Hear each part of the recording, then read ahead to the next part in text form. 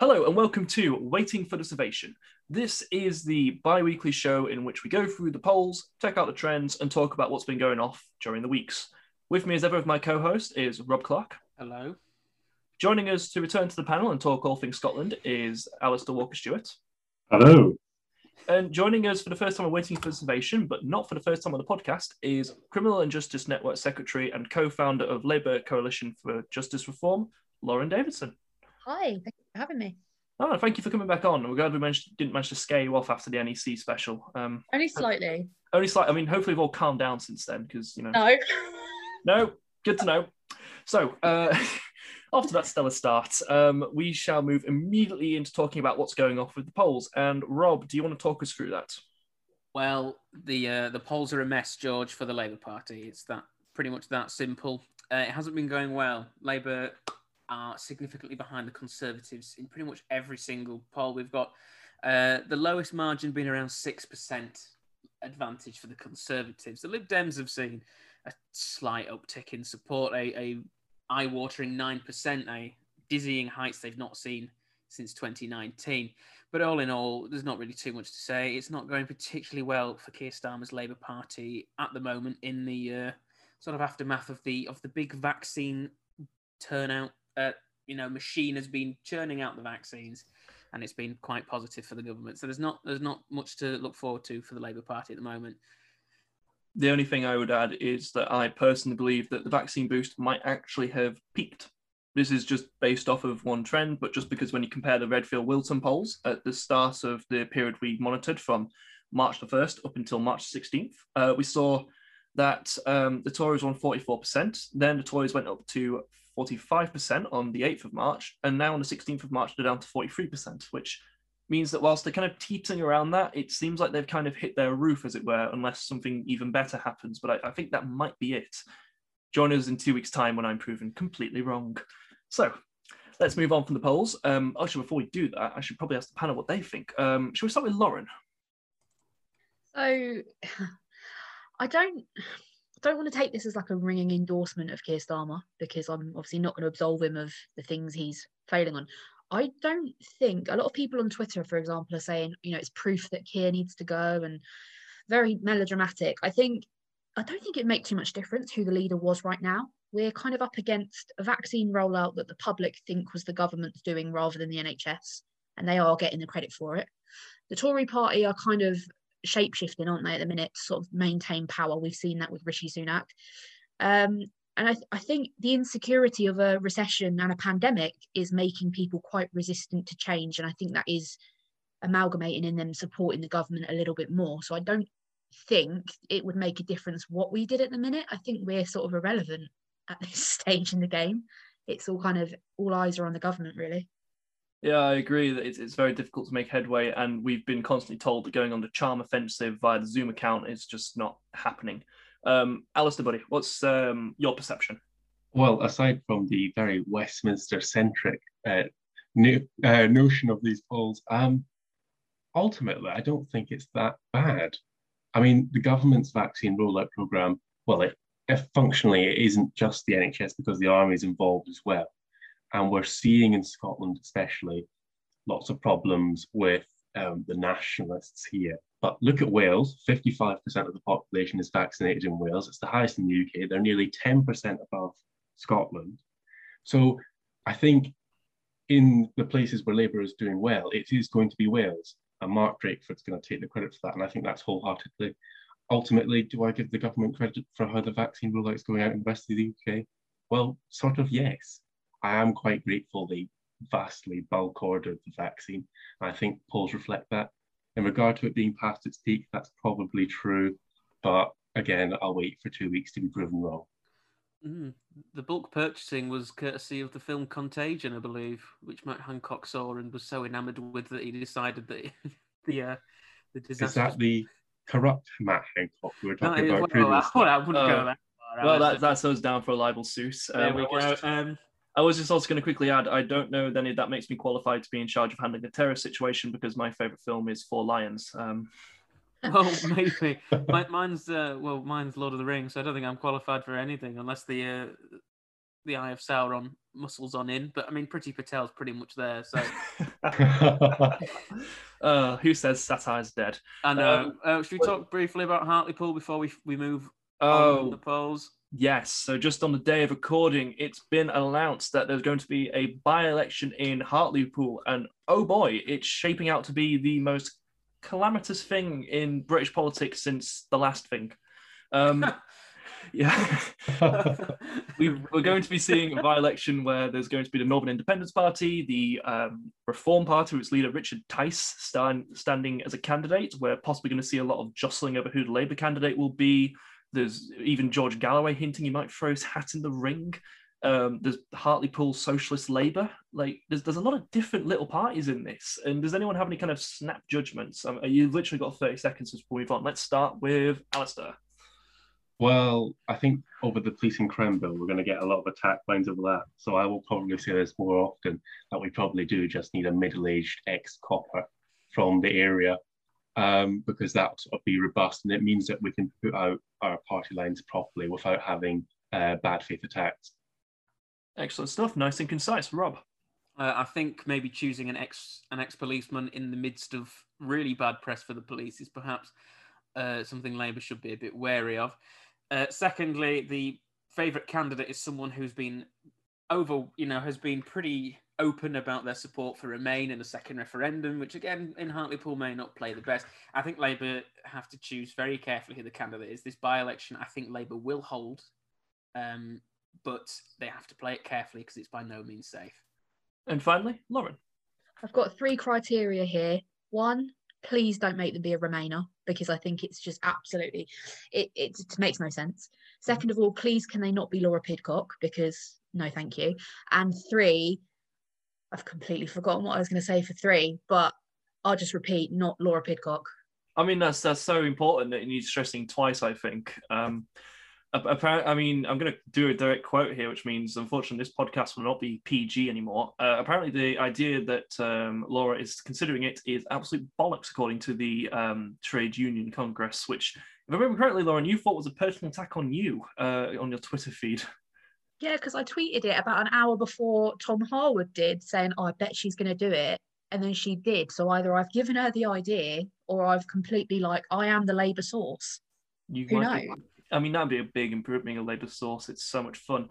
But we're going to move away now from Hartlepool, because we're actually going to talk about one of the figures who's been mentioned there, Richard Tice, which I believe Rob can tell us more about. Well, yeah, you say we're moving away from Hartlepool, but we're not moving that far away, because the new leader of the Reform Party is the candidate for Hartlepool at the 2019 general election. He was also chairman of the Brexit Party, Richard Tice. In the notes, George has perhaps unkindly referred to him as a more competent Paul Nuttall. He's a very different man from Paul Nuttall in that he's never lied about once having played for Morecambe. And, I mean, all manner of things, really. Paul Nuttall was an expert liar. But the bulk of the question is about the man Richard Tice is taking over from, and it's Nigel Farage, who has announced his resignation from politics again. So the question to the panel is, what is Nigel Farage's legacy? And now what happens to Reform UK now that the asset has gone? So if we'll start with George, actually. Go on. Oh, man. Well, I'll be very brief. I think this is going to be the point where populist right parties fizzle out.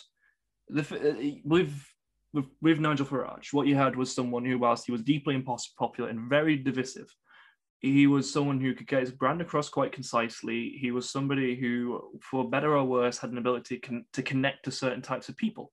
Now, that requires being a very big character, but also we all know him as kind of this laughing and joking person, which is what he wanted to come across as. When you watch people like Richard Tice, they're a bit more complicated than that, and I get a very angry feeling from him, which I think doesn't translate into... I was going to say election winner, but not really election winners, are they? Apart from the EU elections in 2019. That's it. I personally just think that because of the fact that Reform UK is built on basically the political sands of former projects like UKIP and other independent streaks, I personally think that this is going to mean Reform UK is going to just fizzle out slowly. Great. Cheers for that, George. Lauren, do you agree, or do you have a slightly different point of view? Yeah, I mean, I agree. And I think with the populist turn that we're seeing from the Conservative Party, especially with this policing bill. I think that they know now that, I think the Tories know that the smaller parties are going anyway. So you can see that with the 2019 intake of Tory MPs, like the Red Wall, or now the Blue Wall, but you know what I mean.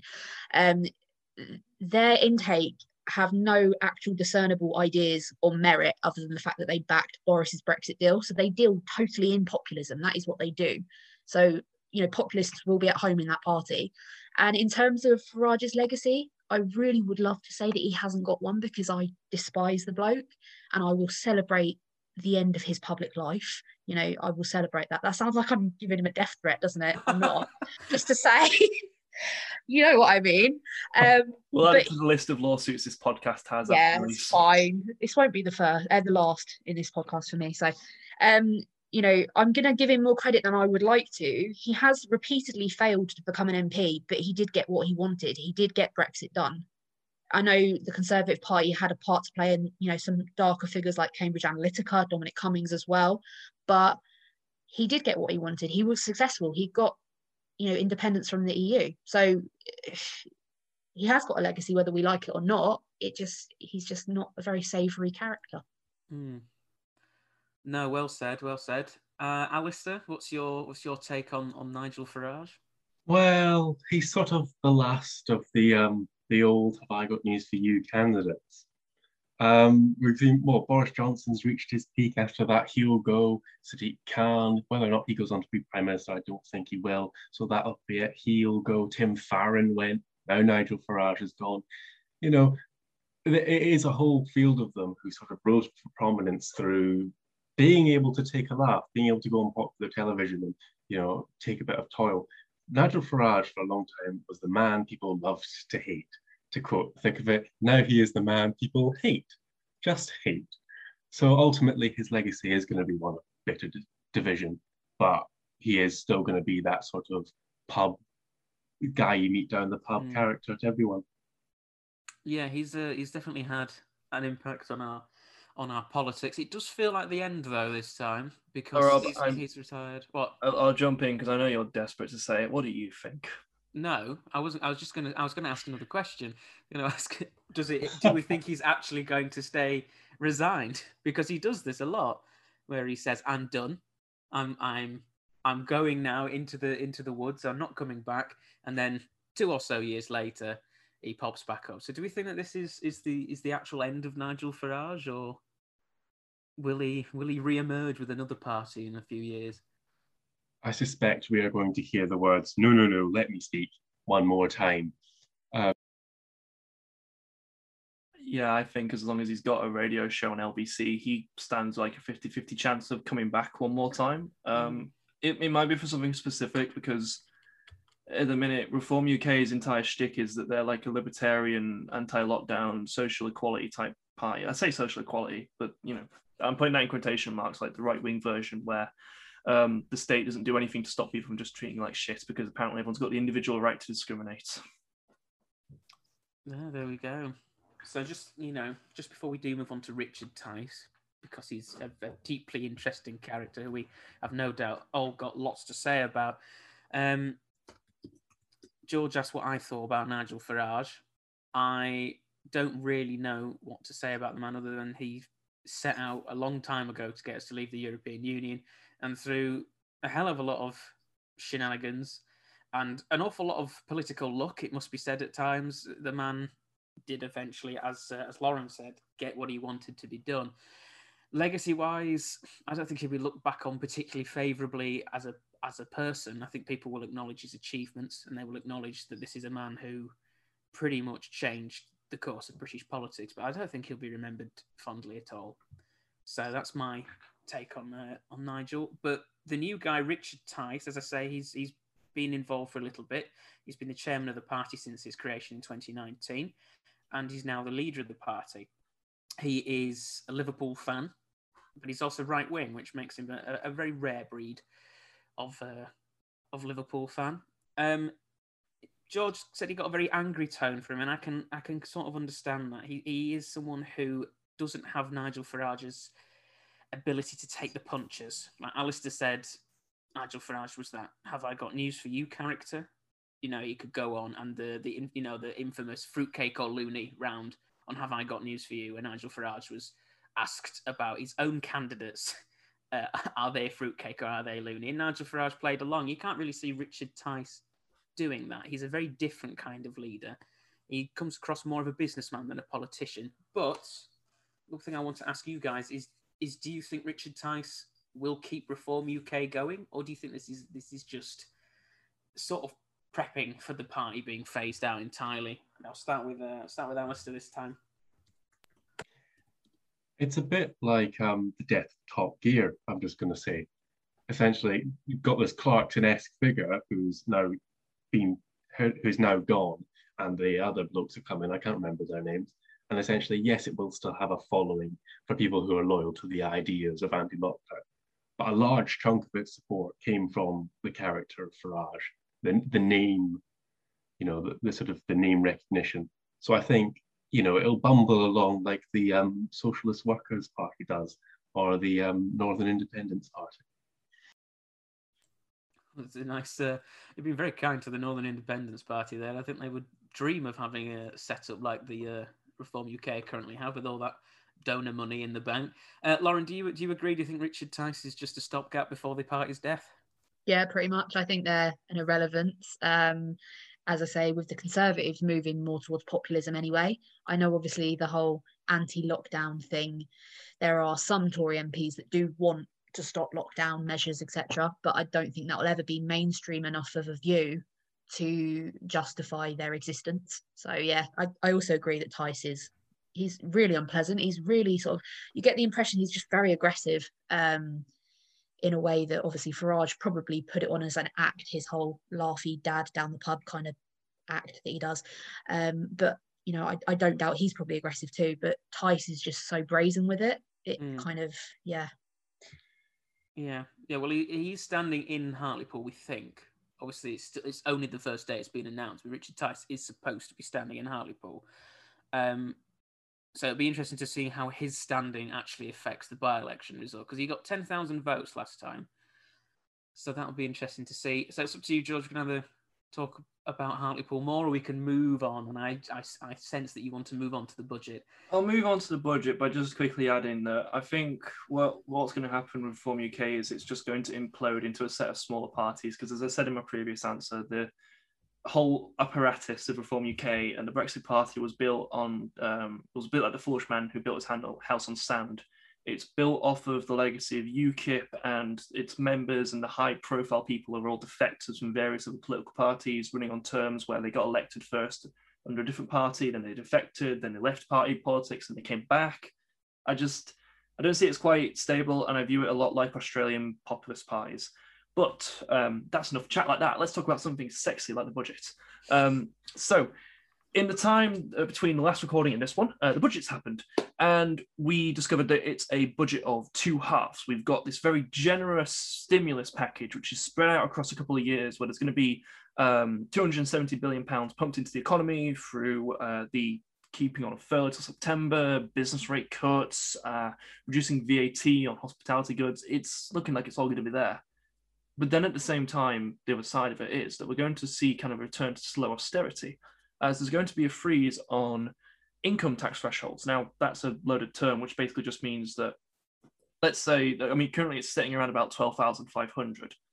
The amount of threshold before you start paying tax will not increase, which is bad because inflation occurs. So the pound will be worth less in 2 years' time and goods will be more expensive, but you'll be still taxed at the same threshold, which means that in reality, it's a bit of a squeeze on people, particularly on the lower end of like income levels, because that tax is going to hit them a lot harder than it is some other people. At the same time, though, corporation tax is going to rise up to 25% by 2025. Personally, I don't think it'll happen, but Steve Richards, who's a favourite political commentator of mine, describes it as kind of lacking vision or not being quite intricate or elaborate like other previous chancellors' budgets. So my question to the panel simply is, what do you think of it? Do you think that this is just what the British economy needs, or do you just think this is ignoring a lot of groups and people who need financial aid? And we'll start with Lauren, shall we? Yeah, so obviously the budget has been spun very, very well. There's, lots of talk of the investment in areas that the Tories want to win back at the expense of places that actually really need it. From the off, the most concerning part for me is the hidden £30 billion of cuts to the Department of Health and Social Care budgets during a pandemic. That is abhorrent. It's reckless. It adds extra evidence to the charges of social murder that I've levelled at the government for not just their handling of the pandemic, but austerity, Grenfell, Windrush. The most concerning part as well is that the IFS have said that Sunak's spending plans, and I quote, do not look deliverable, at least not without considerable pain. After a decade of austerity, we have had enough pain. When will they learn? We're at rock bottom. Our public services are decimated. What is there left to cut? What else can we give as a country? What else can we sacrifice for them? I don't believe the corporation tax rise will happen either. And I think it's funny that they laughed at the Labour's 26% rate when theirs is literally 1% less. I think that's quite funny. We are in the middle of a pandemic. We're in the middle of a recession. And I think Sunak's plans will constrict the economy even further by taking money out of lower income families' pockets, as you've said. And also it will lead cuts to public services. So, I'm, as you can tell, not very happy about it. Well, I mean, I didn't want to say that you might have given the game away with that, but that is the impression you do give off. Shall we turn to Rob? What do you think? As you know, George, I'm hopeless with the budgets. I switch off when they happen. Thank you to Lauren for that very impressive summary of it, because I honestly know next to nothing about budgets. The only thing I pay attention to in terms of the budget is the person who handed it out, and I'm not a fan of Rishi Sunak. I think he's a hollow figure. He's using it as a platform to become prime minister at some point, which I suppose in of itself isn't particularly unique. It's sort of what Gordon Brown did. It's what an awful lot of chancellors of the Exchequer over the years have done. But it's so blazing and it's just so obvious what he's doing. Like, it doesn't go out with the Treasury seal. It goes out with Rishi Sunak's bloody signature on it and stuff like that. It's infuriating.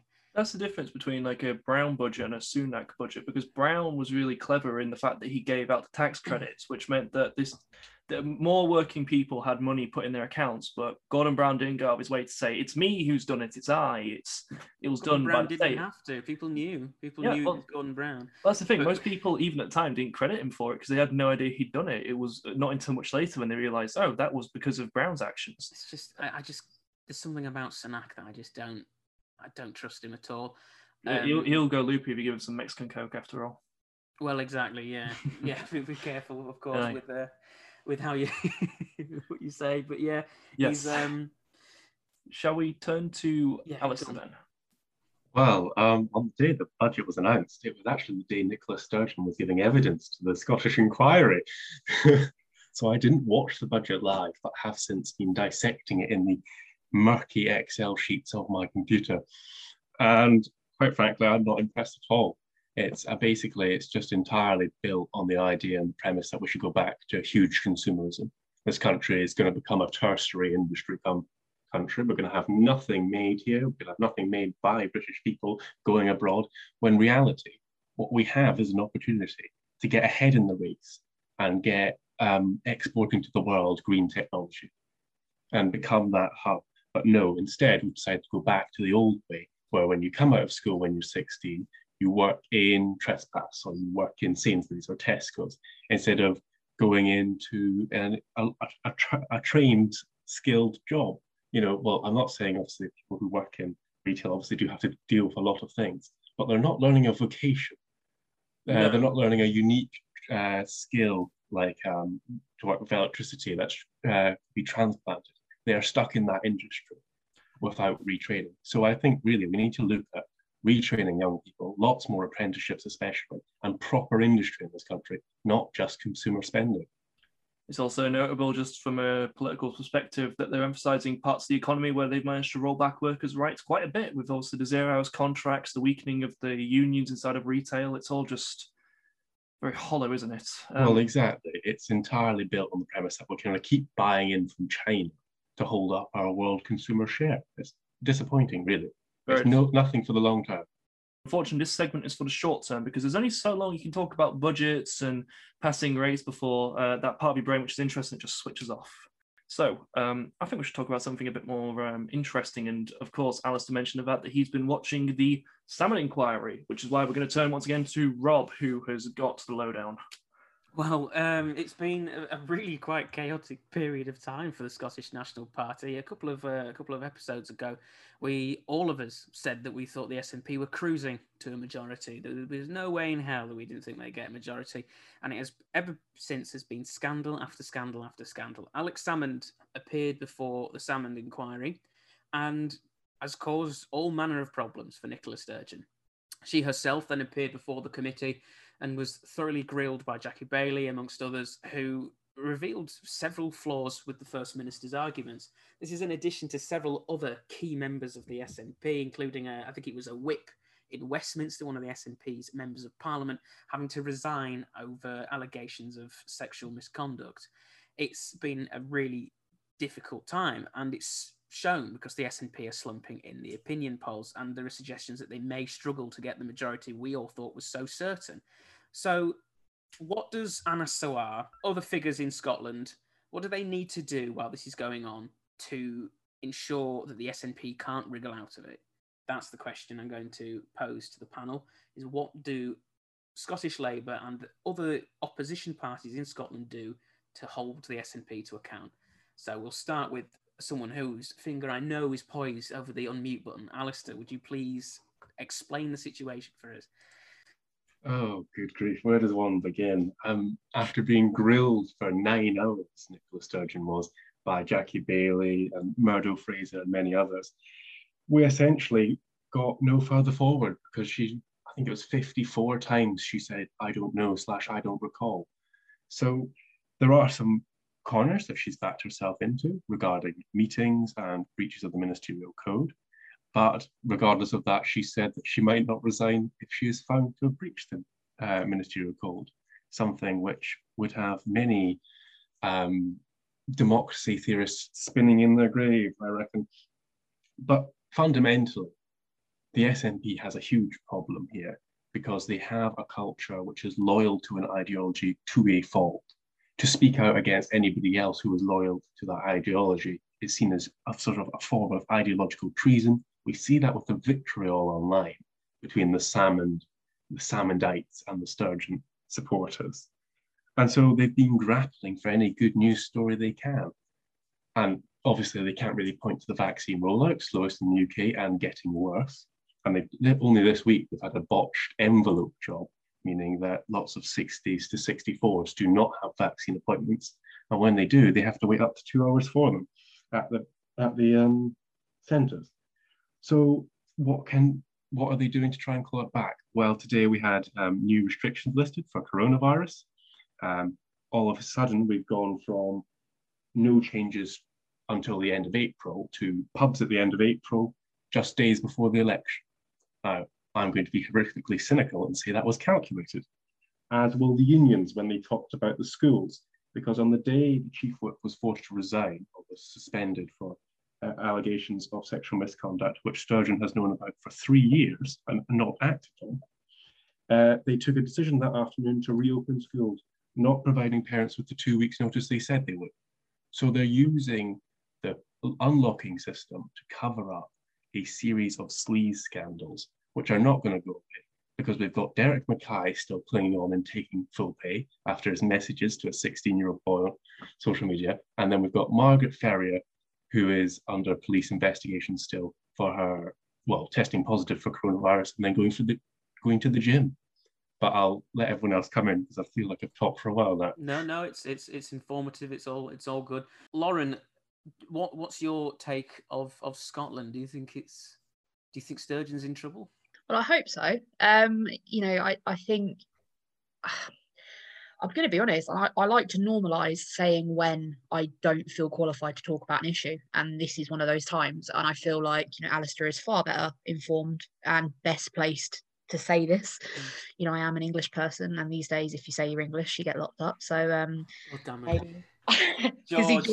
George That- fist raising in the air there. Finally, Yes. someone who subscribes to my political ideology at long last, we found one. Exactly. So, it's one of those occasions where I don't really feel like it's for me to say, and I think that is part of the issue with Labour's image, maybe in Scotland, is that maybe we are seen to speak over people in Scottish Labour, but that could be wrong. I don't know. I think that I've had a few discussions with Scottish people, friends and stuff, people that should naturally support Labour, who are left-wing in their values, but they like the SNP for whatever reason. So it's really, we've got to dismantle this image that the SNP are progressive, because they're really not. That's pretty much as far as I go on the issue. Yeah, well, no, that's a really great addition to one of the themes that we talk about every single time, is just how the SNP have got this progressive image, and they haven't done a single progressive thing for a long, long time, really. I mean, and a lot of the time they piggyback off of things that other groups have done. I can't remember exactly what it is. Alistair will tell me. I think it was they removed the tax on female hygiene products, but that was a Labour thing, and then they took credit for it. So there was Monica Lennon's bill to give free sanitary products on the NHS and just generally across Scotland, and the SNP opposed it because of cross-border tampon raids. I quote that quite astonishingly. It's possibly one of the most horrific things that's ever been said in that parliament. Just what women want to do, isn't it? Time of the month go on a cross-border tampon raid. Honestly, they come up here, they steal our tampons. It's a ridiculous suggestion, but it's pretty much indicative of what the SNP are all about. It does seem as though the SNP are slipping, though. So, George, do you agree? Do you think that the SNP are in trouble? Yes. Like Lauren, I myself am English, which means that me talking about the culture of the SNP and what I think needs to be done up there is pointless and, to be honest, a bit condescending. So instead, my points will be taken primarily from polling data. The thing which is really catching my eye is the fact when you look at the polling damage done to the SNP, you look at how this thing is being perceived. So about 20% to 21% of SNP voters perceive that this entire inquiry and what the thing that's going on around it and what's happened is all a massive conspiracy to bring down Alex Salmond, which is, shall we say, slightly worrying for the SNP, because if this is happening and their vote share is going down mildly, what this means in May is that they'll still come away with probably the majority of the seats, but not a full-blown majority. And in fact, might even come away with reduced seats, increasing their dependence on Scottish Greens, who we saw during the vote of no confidence in the Deputy First Minister were just lackeys for them, for want of a better word. So what I think is really intriguing is kind of where this is all going to go if this inquiry drags its heels, because they've only got so many announcements they can make before they run out of stuff to cover up all the sleeves, because no doubt if next week there's another revelation in the Salmond inquiry, they can't just announce that afternoon they're going to open up all the hairdressers again without any notice. Personally, I'm hoping they've done that. Can I just say they did that this afternoon? Oh no. That's incredible. So they've got no excuses. The one excuse George offered the SNP they have used. They're running out of things right now. I look forward to when they introduce more pandas. I feel like pandas are going back. Get rid of them when they're even born there. Yeah, but that's kind of my take on it. Just the fact that while this is going on, they're being damaged by it quite a bit, and it seems that they can only throw out positive headlines so often, because inevitably what's going to happen is they're going to announce that they're reopening the country too fast, which will cause a mild spike in the cases potentially. Which, if that happens, and then they find themselves having to bring restrictions back in, they're just going to even look even more unpopular and incompetent, which I don't think is an image that a party which is being surrounded in sleaze wants. But that's all I have to say on the matter. Well, I don't know if Alistair will agree with me. I think the key thing we're seeing in the polling at the moment is that competency is the key to all the polling across the UK. That's at Westminster, in the Welsh Senate, and in Holyrood. I think if a government looks stable, if it looks like it's managing the situation properly and, with sensible measures, then the polling tends to reflect a general swing to that party. That's what's been happening with the Conservatives in Westminster with the vaccine bounce, which, as we've said, has been wrongly attributed to the government. In Wales, Mark Drakeford, as Alistair said earlier on, is reaping the benefits of the very, very successful vaccination program going on there. And for Nicola Sturgeon and the SNP, the polling reflects it's beginning to fall apart. I mean, so many sleaze scandals, and now they are panicking. It seems very clear to me that they are panicking by offering all manner of bait to the voters by saying, look, you can go for a drink on April 26th, go and get rat-arsed, and just remember who opened the pub so you could go and get rat-arsed. It's very desperate, but it's very dangerous. As George says, if it leads to a spike, then it could, and it most likely will lead to a spike, because we're not there yet. The vaccination program across the country is going very well, but it's not there yet. And if it does lead to a spike, which it very well could do, they're in a fair amount of trouble, because it's them who's caused it. I also like to imagine that what will happen is they will encourage all of their supporters to go and get drunk the day before polling day, and they're all too hungover to go and cast the ballots, which is... Is this you plugging Red Rose Roots, George? I mean, it might be. It might be. Because, you know, when you're hungover and you listen to a good podcast, check out Red Rose Roots. Oh, I thought that was a new ale you were bringing out. We're not there yet with merchandising. But it's on that theme of competency that I want to just kind of close this segment and move over towards our final issue-based one. And that's, of course, talking about the entire situation that's been going off down in London with the murder of Sarah Everard, talking about the crisis in policing. In terms of polls, since this is a polling podcast, 97% of 18 to 24-year-old women said that they have been harassed. Juxtaposing this is the YouGov poll, which showed that 47% of people said that the current head of the Met should resign, with another 33% saying that, you know, the vigil which led to arrests over the weekend should not have gone ahead. There's this clear thing going on at the minute where we're finally getting ready to have a conversation about the state of policing, because this seems to happen once every generation. It happened when the Stephen Lawrence murder happened, and that led to an entire series of reforms. And now we're potentially going to sit within our own zeitgeist, which is why I'm very keen to just ask Lauren what needs to be done about the mess. And equally, why is it, do you think, that Labour is doomed to have a blind spot with social issues like this? Because we were only bounced into, as the Labour Party, we were only bounced into opposing this bill because of the events that happened, not because of the horrific restrictions it puts on vulnerable communities like the Gypsy and Romani one. So why is it that we're doomed towards this blind spot of just not acting until we're kind of forced to? I think it's something we were talking about in the briefing as well, about the red wall is like an important part of, I think, why there is a bit of an anxiety with some in the Labour Party to tackle inequalities. And I think that is one of the biggest misconceptions of all, that not only is the red wall apparently racist, but that no ethnic minorities or trans people live there. It's one of my biggest gripes. I've lived in so many different places now, some in the red wall, some not. And I say this as a white person. I will never experience racism aimed at me, but I've seen more hostility towards people of colour in places like Devon than I have in Stoke or Wolverhampton. But there's not a stereotype banded around that the Southwest is somehow this racist cesspit that, you know, Labour dare ever be progressive in or will never win it back. That's never discussed. And if I see another 18-year-old politics student Tory from Kent presume to speak for the entirety of the red wall, I think I will scream. And I say this as a southerner myself. It's just total bollocks. It's people appropriating the red wall to justify their own bigotries, which is obviously grim. In terms of policing,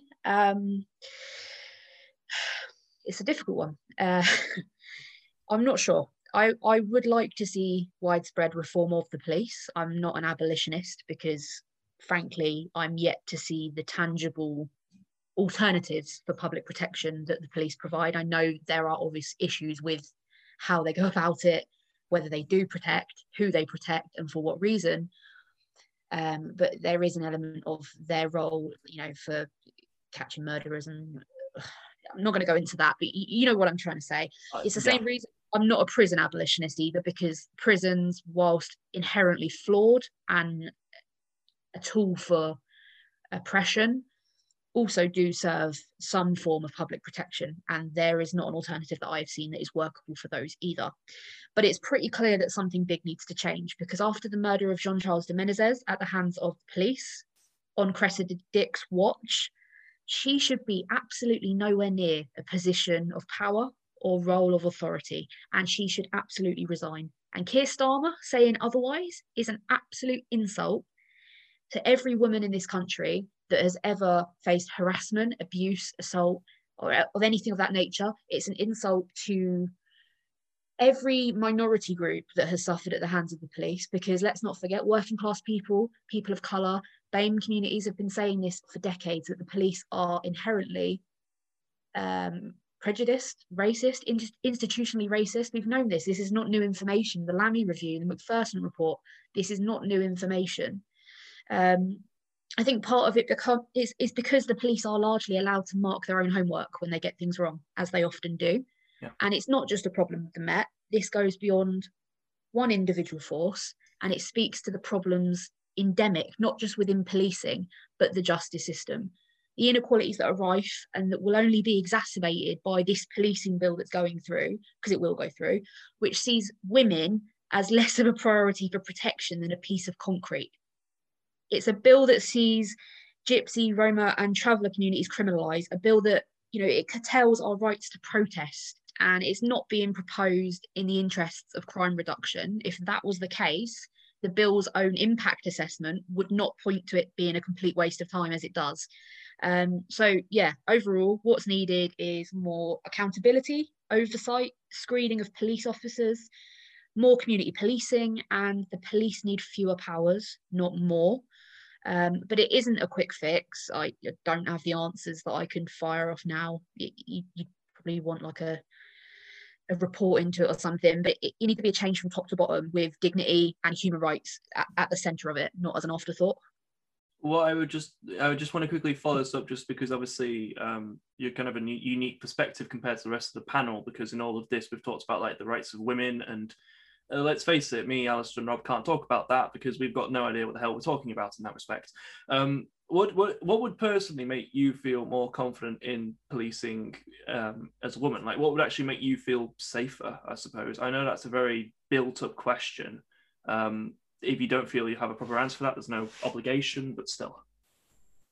A police force which doesn't fail to act when women come forward to tell them what's happened to them. A police force that doesn't allegedly allow one of its own to kill women, and then have the investigating officers and people guarding her body sending demeaning texts to colleagues about her while she is dead. Yeah. A police force that doesn't exacerbate every single inequality that already exists in our society and adopt it and package it and then replicate it in their own ranks. That's what I want. Thank you. So in order to ask the rest of the panel questions on this topic, I'm going to kind of rephrase it for Rob and Alistair. Lauren has very expertly talked about the policing bill, which is going to come through, which is completely draconian in its restrictions on people. What I want to ask you two is, how would you actually feel attending a protest after this? Like, how would you feel the state of democracy in Britain would be following on this, where if a protest is deemed to be a massive public annoyance, it can just be shut down? And let's start with Rob. Well, I wasn't a big protester before, to be honest. I don't attend protests, not because I don't believe in them. It's just not my cup of tea. Not to say I will never attend one, but it's so far in my life I have never felt the need to go to a protest. And probably that's because there's a fair amount of privilege there. I've not been someone that's been overwhelmingly impacted by anything the government has done. So I've never personally felt that need to protest. Going forward, the bill is deeply concerning, and it's concerning for all the reasons that Lauren really, really well laid out for us. And it's terrifying that the government can just on a whim go, we're going to stop people protesting because it's noisy, and that will get through Parliament. That the backbenchers of the Tory party, who have been raving about this lockdown, which has been to save lives, are now not absolutely indignant with rage about the fact that their government, that they are the backbenchers of, are pursuing a policy to remove people's right to protest. It's a fundamental aspect of democracy that people are allowed to protest, because that's how democracy works. You've got to be able to express your discomfort and your anger at things the government do. And you only have general elections once every 5 years. So you can't just wait for the ballot box. Local elections don't have enough impact for the rage to come through. So people protest, and they rightly protest. So going forward to a protest, I say to people, do still go on protests. This is your fundamental right in a democratic nation. Still go on the protests. And don't let the government tell you that you being noisy is a problem. That's the fucking point of a protest. Be noisy and have your voice heard. And the bill is the fact that the bill is here at all is just ludicrous, in my opinion. I mean, how many massive moments from recent political, history would be now deemed illegal? The the Iraq war, march, war, that would have been just clamped the EU down. marches and stuff like that would have been illegal. Yeah. And I wasn't a Remainer, but I still understood why those people were marching, and it was their fundamental right to do so. And the fact that those protests would have been illegal had this bill been there is just disgusting. Hell, even underneath this bill, Nigel Farage has walked for Brexit. If anyone remembers, exactly, that illegal. It's lunacy. It's let's turn to Alistair, shall we? What's your take? Well, see, I first went on my first protest when I was 4. My mother took me on an anti-Trident protest, which is rather ironic because I am now massively pro-Trident. But leaving that aside, it's not just protests that this bill affects. If your neighbour decides that the gala parade for the middle of your town is a serious annoyance to them, they can get it banned. And the police don't have to justify that. You know, the vagueness of the text within this bill will be able to ban everything from the children's gala up to, pride marches, or, well, in the case of Northern Ireland, where I don't know if it will have jurisdiction, orange marches and such. It's not just about whether or not you participate in protests yourself, but also every aspect of sort of public community could be gone in an instant, as long as somebody along the march route decides that it's a serious annoyance for them. Oh, they can't get their car out the driveway for 30 minutes, therefore it's not going to happen. It's disappointing, frankly, that we have a parliament that seems to be so impotent, and the natural conservative spirit of the Conservative Party seems to have just disappeared. The idea of liberty and freedom of speech just doesn't seem to be apparent. We had Desmond Swayne on talk radio defending free speech, talking about the universities. They brought him onto this bill and he said he was going to vote for it. They've got no sense of backbone on this issue, and I'm very, very disappointed that our parliament is not doing more to oppose this. But I'm hoping it's not defended under the Salisbury Convention, so we'll have the Lords kick it. Let's hope, though, that Desmond Swayne does find some backbone, because let us all not forget the fact that he was the MP who defended doing blackface multiple times. Oh, yes, him. Yes. The pride things, I hadn't caught on to that, but that's true, isn't it? That if someone made that complaint under this legislation, they could ban pride events across the country. I don't think any police force would be stupid enough to go for that, but that is a possibility under this legislation, isn't it? It just doesn't compute. I mean, it does, because it's Boris Johnson's Conservative Party, and the way that you make advances in Boris Johnson's Conservative Party is either being an absolutely just detestable person like Priti Patel, and if she's listening, she can go sod herself. Well, or you are a weak, spineless coward who, at every opportunity, defends the inexcusable actions of a government that is just making it up as it goes along. I mean, we saw in that bill, and Lauren mentioned it, that statues were mentioned more than women were. That the protection of statues is more paramount than the defence of its own citizenry, and it's just ridiculous. It's attempting to stir up culture war bollocks that doesn't belong in this country's politics. It's ridiculous. I mean, I think as well, like, my perspective is that my parents both worked within kind of police officer and like criminal justice and what have you. And the way my mum described like kind of why she wanted to be a police was about like protecting the community, helping people, and like being the change that, she wanted to see, and like basically being there and like, essentially just helping people. Guarding a statue of Churchill above women who've gone through rape, just does. No. I can't ever associate that as doing anything other than just being pawns in a political game. And for me, this whole thing has just opened up every single weakness the police force has, because everything from start to finish has gone wrong. From the very moment where this young woman was missing, and the statement that went out is that she shouldn't have gone out alone. Not that we're doing our absolute bloody best to try and find this poor girl, but that she shouldn't have gone home alone, which is just a pathetic response. And then you've got, a vigil for this poor woman who's been murdered by someone in the Metropolitan Police Service, allegedly, and they turn up in riot gear gloves, in body vests, and they start dragging off people who are at a protest. This is having refused to work with the events, the event managers. The Reclaim the Streets movement approached the police and said, we'd like to hold a vigil. Will you help us do it in a COVID secure way? And the Metropolitan Police said no. So the fact that people weren't social distancing, I'm sorry, is on them. And because it's on them, it's on the person who runs that institution, and that's Cressida Dick, who, and I can't put it anywhere nearly as eloquent and as powerfully as Lauren did, but Cressida Dick has to go.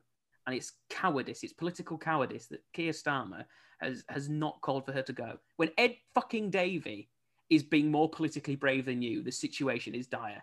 And it is really, it's possibly the low point of his leadership, I think, from my opinion of him, is that this is a man who allegedly in his career as a lawyer, as a QC, or whatever the title is, was always about police, always about managing police overstretching, going over their rights.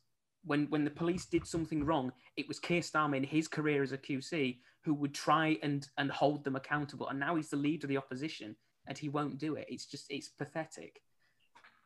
I don't think I can add to that. That's very well put, Rob. Alistair, do you have any further thoughts you want to add?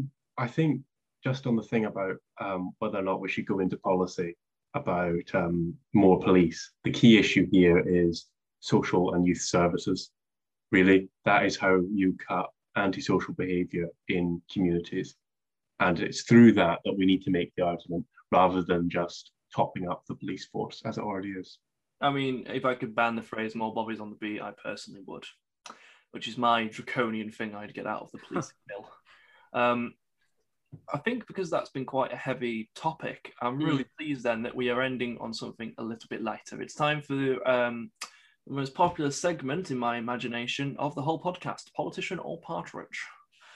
Now, you all know how this works by now. I've gone out of my way to hunt down a quote from a politician in the UK scene who has said something so Partridgian that it can't be indistinguishable from an actual Alan Partridge quote. And this week we've gone with David Cameron. Hooray! Yay! David Cameron. I remember him. Yeah. He was very fond of pigs, I recall. Call me Dave.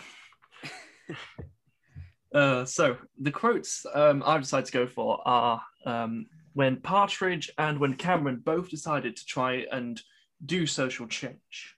And this is, in their own unique way. So I've got two quotes here, and I just need you to tell me which one is David Cameron and which one is Alan Partridge.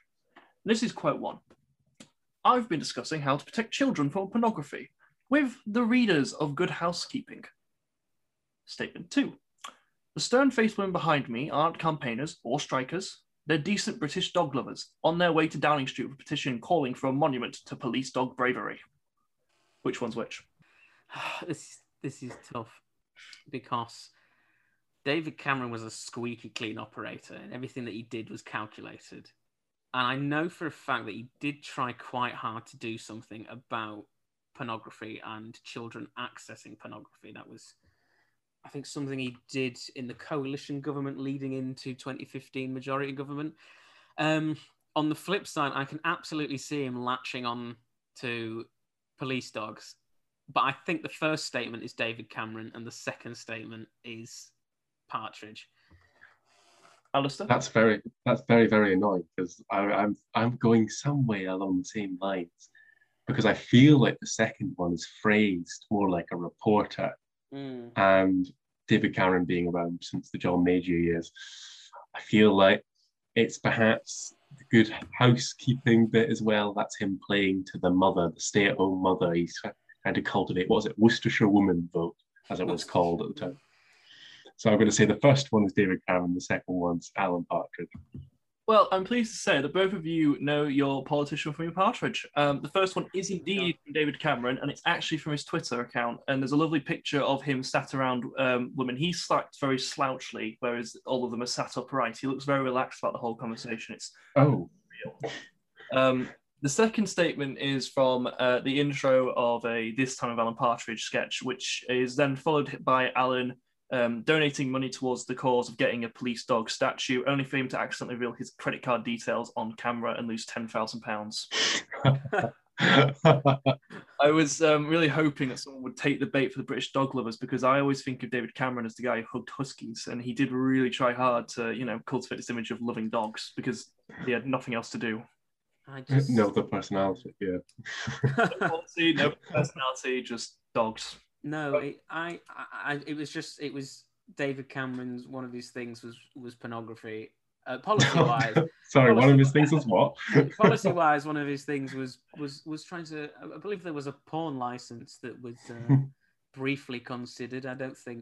Ironically, I think it was struck down by the libertarian movements within the Conservative Party. We could probably do with a resurgence at this present moment in time, but no, they'll ensure that kids can access porn, but the moment it comes to a protest, you can get bent. Do we know how Damien Green voted on that though?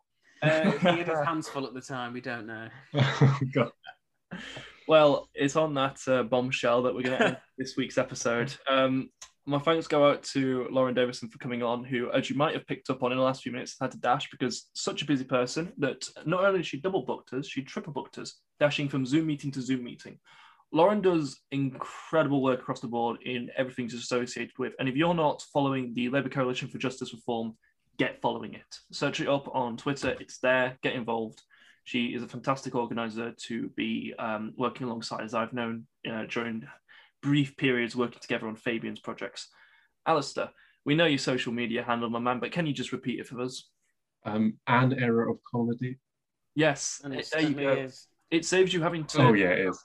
It saves you having to figure out the correct way of spelling Alistair, because it's such a intermittent thing,